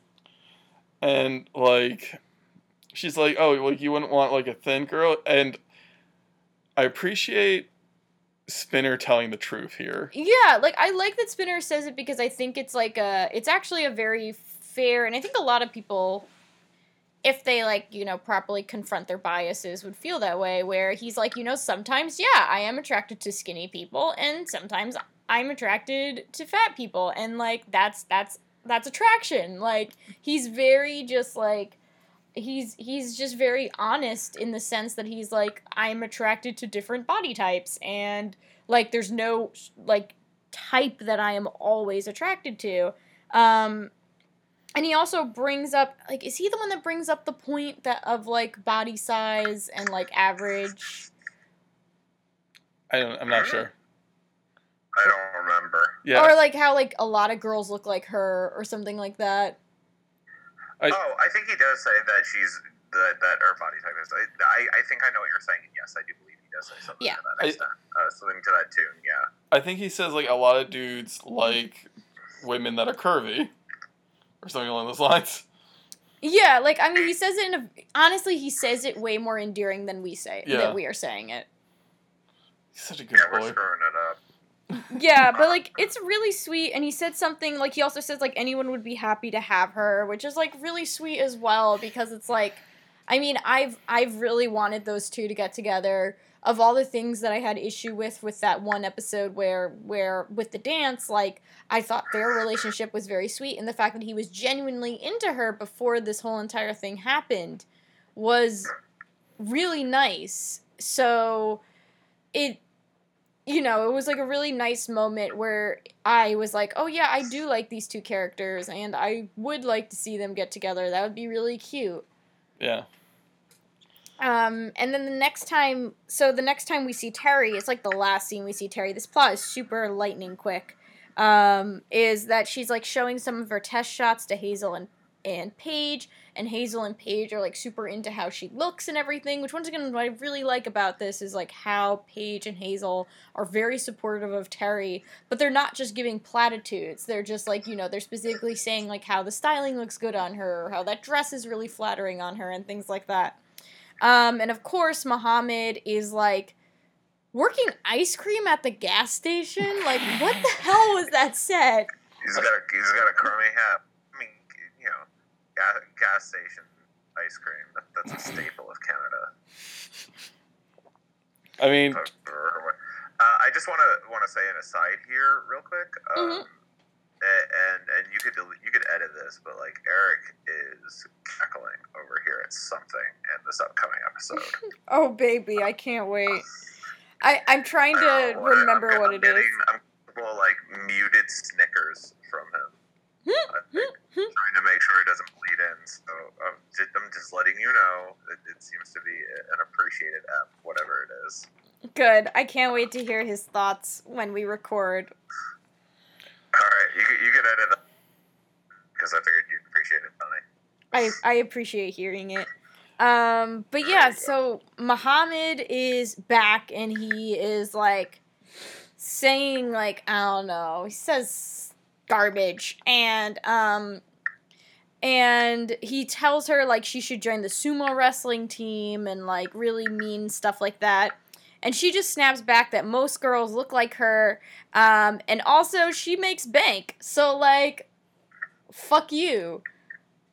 And yeah, which is totally justified. Exactly, like, yeah, hell yeah, okay.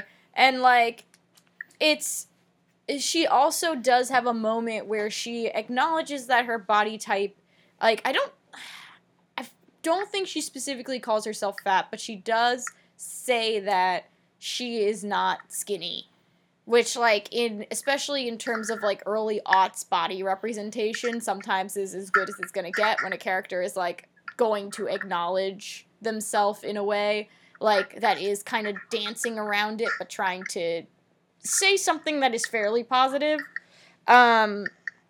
But it's really nice because, like, Hazel and Paige, like, also have her back during that as well. But Terry is the one actually speaking, which we've talked before about how Terry gets super screwed over sometimes.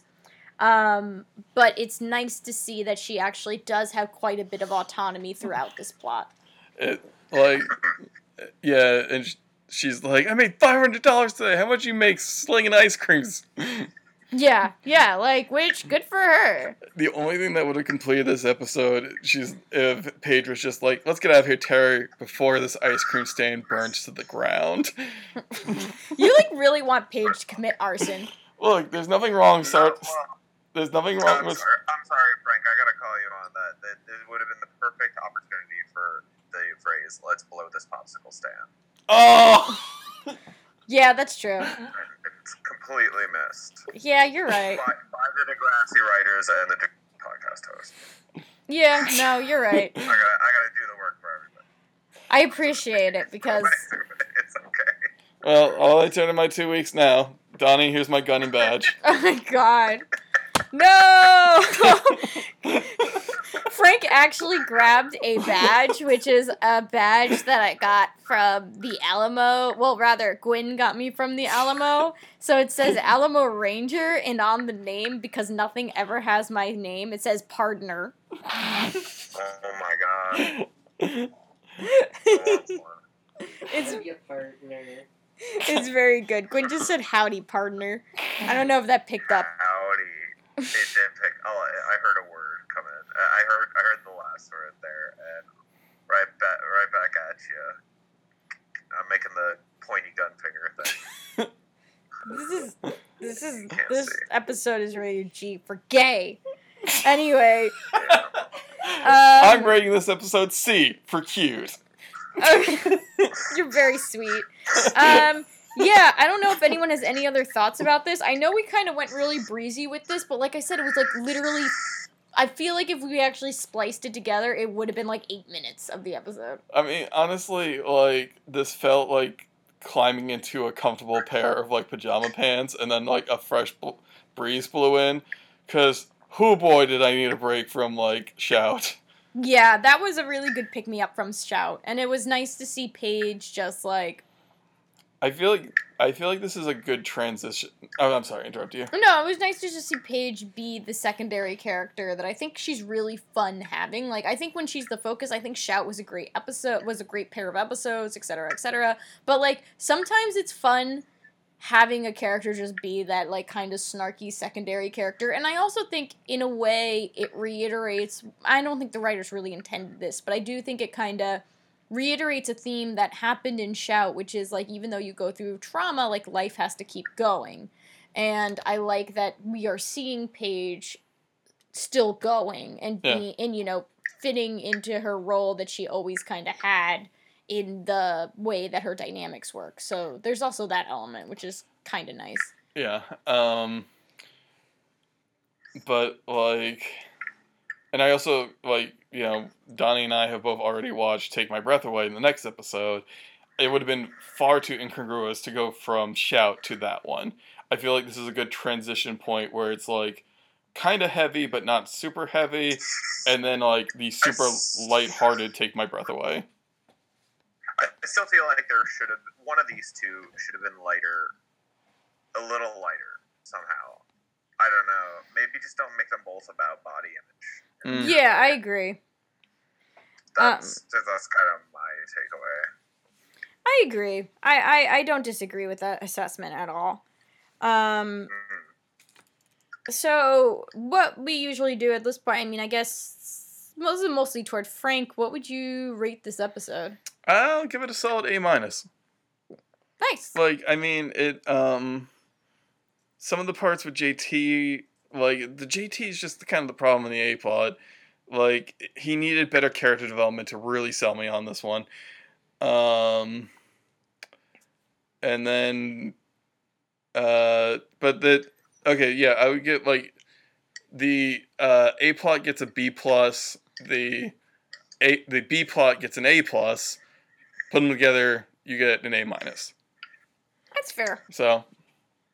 Seamus, I don't know if you want to give a rating. Don't feel obligated to. This is more Frank's domain. I'm gonna give it a non-committal 6.9, a 3.5 star, 3 star. No, 3 star. Screw it. If I'm using if I'm going on a pitchfork scale, like 6.9, like I don't want to give him a 7 because there's stuff that I thought was wrong with it. It was breezy enough for me to sit through and not really complain about, but like I don't want to give them too much credit, or the little 3 star, which is like fair, average, good.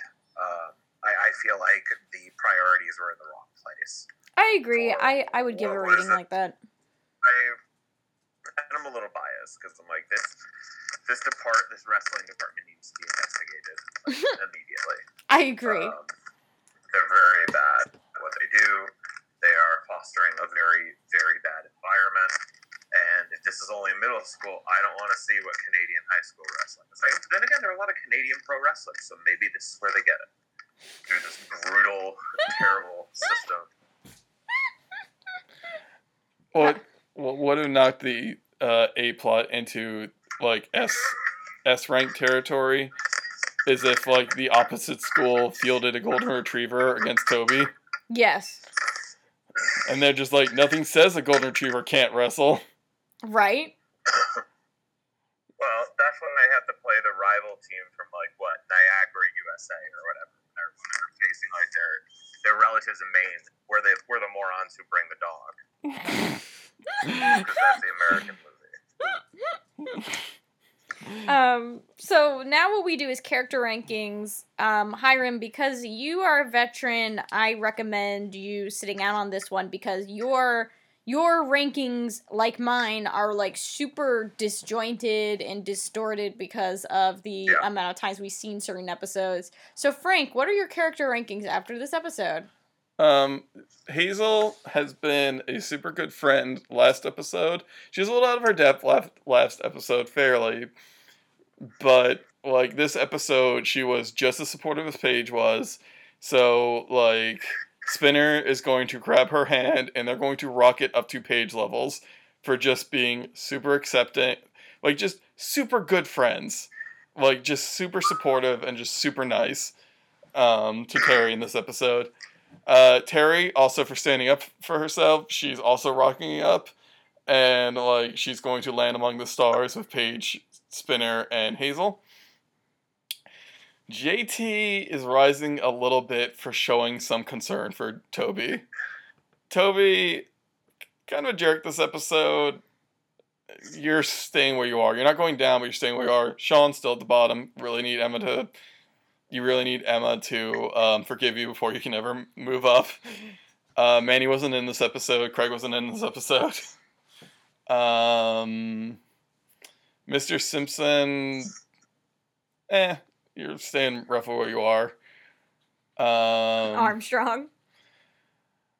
I don't know. He's gonna like take us tumble down the stair, land on the next stair. Oof. He was a really crummy. I'm sorry? He was a bad ref, for what it's worth, if you want to feel more validated and kicking him down a notch. Okay. Yeah. Ashley, for showing concern for your dumb brother, you're rising up, like, a few notches. I wish Ellie was in this episode. Yeah, I wish Ellie was in this episode. I always wish Ellie was in an episode. When she's not there, it's just... I miss her. Muhammad, you're hanging out with JT, or you're hanging out with Toby and JT towards the bottom. Like, I'm sorry. Yeah. Liberty, you didn't really do much, so you're not advancing, but thanks for coming along. Mm-hmm. Mrs. Who cares it of Whoville? Hazelakos. Don't care. Fair enough. I refuse to remember her name. That is fair. I'm not arguing that. She's remaining towards the bottom. I think that's it. Yeah. It wasn't terribly like character heavy. It was like a lot of like a 2-fer, 3-fer scenes. Yeah. So, now we move on to recommendations, where we recommend things that are either similar in theme, or just things that we really enjoy. My recommendation whenever anything sport related comes up is always Friday Night Lights. If you actually want to watch a show that goes into the pressures and the trials of being a student athlete and what happens when you do sincerely have a lot on the line, as well as the way that being a quote-unquote jock can put you in a certain social class in a Texas town that is just like nothing else in most people's high school experiences. It's always a good show to check out. It's up on Hulu that you can watch to stream. In terms of portrayals of eating disorders, it's always kind of a rough one. As many people would probably tell you, like, a lot of portrayals are usually too triggering to really recommend. I do think that My Lesbian Experience with Loneliness, which we've recommended on here before, has a pretty good handle on that aspect of it in a way that is very cathartic, and obviously maybe still too triggering for some people, but for others it might be a little more able to handle. And then if you're interested in actually, like, checking out... Yes? A door? Yeah. Okay. I'm going to wait a little bit before I get to my final recommendation. I'm good. Go to your last recommendation. Okay. Sure. My last recommendation is, like, super academic, so if you've always listened to me talk on here and are like, how the hell did he end up this monster? A book that I would recommend checking out is called, it's from 2010, so your mileage may vary in certain aspects, but it's called Against Health, How Health Became the New Morality, which is edited by Jonathan M. Metzl and Anna Kirkland. And it's a book that has a collection of essays that talk about health and how we perceive health, and then how we hurt people because of our perceptions of what is healthy. And there are a couple essays in that collection that go into fat studies and obesity and how we view body and body types and how we then oppress people because of them. So if you are somebody who wants to get a little more academic into that type of stuff, it's more affordable than some other options with fat studies, such as the Fat Studies Reader and things like that, which are pretty expensive, but still have some articles that you may be interested in checking out if this is a topic that you are passionate about. Hi, Remy, got any recommendations? Oh, yes. I put it on mute for a second so none of that noise picked up. I mean, like, I was trying to think of any serious ones, and God help me, I couldn't. Because I don't think I've actually engaged in much media that handles body issues or peer pressure in the way this did. So I'm going to just recommend looking up some Eddie Guerrero matches, since we touched upon that earlier. You want some good wrestling? Go there. Good contemporary wrestling, New Japan Pro, and that's about what I can do for that. I mean, yeah, I've kind of avoided most like realistic portrayals of jocks in media, or unrealistic ones. So I don't think I have the same breadth of other parallel young adult recommendations. So say if you want good wrestling, find me and I will talk your ear off about good wrestling. That's what I got. Is that okay? Yeah, no, I think that's great. Okay, cool. Good. I also just had to quickly look up just to make sure that Eddie Guerrero did wrestle El Mysterio for custody of a child. Yeah. Oh? No, that's a great arc. It's a great bad arc. It's similarly, if you want another really good bad arc, look up Eddie Guerrero versus JBL. Believe it or not, this was when wrestling didn't take. This is when wrestling took conservative characters as heels, which is kind of amazing to see. So the character JBL claims that he's going to have Eddie Guerrero's mother deported. Oh my God! Bloodiest matches. Oh yeah, and Eddie Guerrero's mother gets a heart attack in it, and it's one of their matches is ranks among the bloodiest I've ever seen. Oh my God! And I'm just giving you fair warning. And this is of course the scary part is maybe 50% like controlled, meaning they do it themselves, but 50% of it is not, and that's when it's really bad. I mean, they're really great matches, but I'm giving you a fair warning. It takes a kind of strong stomach to get through it, and of course the content is like, wrestling has never been subtle or good about telling important stories, ever, almost. So, but if you're willing to sit back and through that lens go, oh, this is some carny, tongue-in-cheek garbage, and at least the good guy is the Latino one, then yeah, I suggest it. So yes, there's the illegitimate child angle, and there is the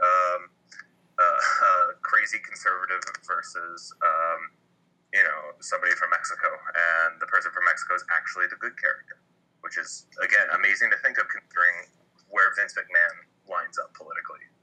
Yeah, I agree. I'm going to, seeing how we mentioned Saved by the Bell, I'm going to recommend the web series Zach Morris is Trash. It just breaks down episodes of Saved by the Bell, pointing out just what a psychopath Zach Morris is. I'm gonna look that up. That sounds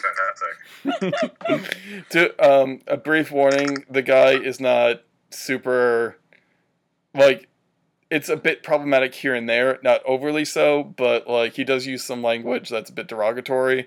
Not super bad, but just a fair warning. So. Oh, it's on YouTube, yeah. Yeah. Well, I mean that's the caveat. 98% of YouTubers anyway. Yeah. For better or for worse. Sorry, I'll get off my street corner and stop preaching for a second about YouTubers. But yes, I am going to look that up. No, please That's preach. Fair warning. That wasn't sarcasm. I'm just the more we bring attention to this, Yeah. We'll preach privately. It's amazing that Donnie even got me on here. You did it, though. Yeah, I did. So the question is, Hiram, if you're comfortable sharing any social media that people can follow you and talk to you about wrestling, Degrassi, or anything in between.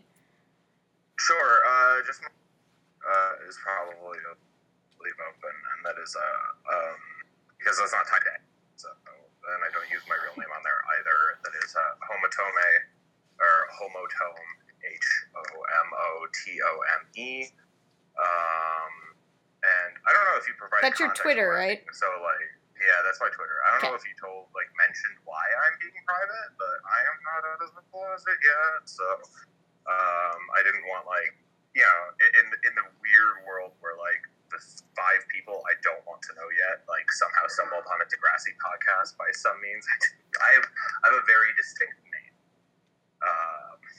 I guess I'll say my real name is almost as distinct as my fake one here. So yes, but they can follow me there, and yeah, that's okay. You can do that. It's private, but I will accept. Sounds good. And if you want to keep in touch with the podcast, you can talk to us through many different ways. You can email us at ihopepod@gmail.com. You can follow us on Twitter at ihopepod, on Tumblr at ihopepod, or on Facebook at ihopeICanMakeIt3 podcast. Feel free to talk to us about any of your thoughts about the episodes, about the characters, about us, but also do not hesitate to ask, especially if you're interested in co-hosting, or if you're interested in providing text or audio files about how episodes or characters or anything in between about Degrassi impacted you in some way, shape, or form. If you would like to keep in touch with me individually, you can reach me on Twitter at DMIsUnbreakable. I no longer have a Twitter. By this point this episode comes out, I will have shut it down. But I do have another podcast called Teen Girl Talk that I do with my sister, where we cover all kinds of media. I'm not going to say anything else, because that's usually when Donnie or Gwen throws in a self-deprecating joke, and I don't really feel like they need to self-deprecate. So, it's just because we're not funny people, and that is a funny podcast. We are. You are funny. Gwen is funny.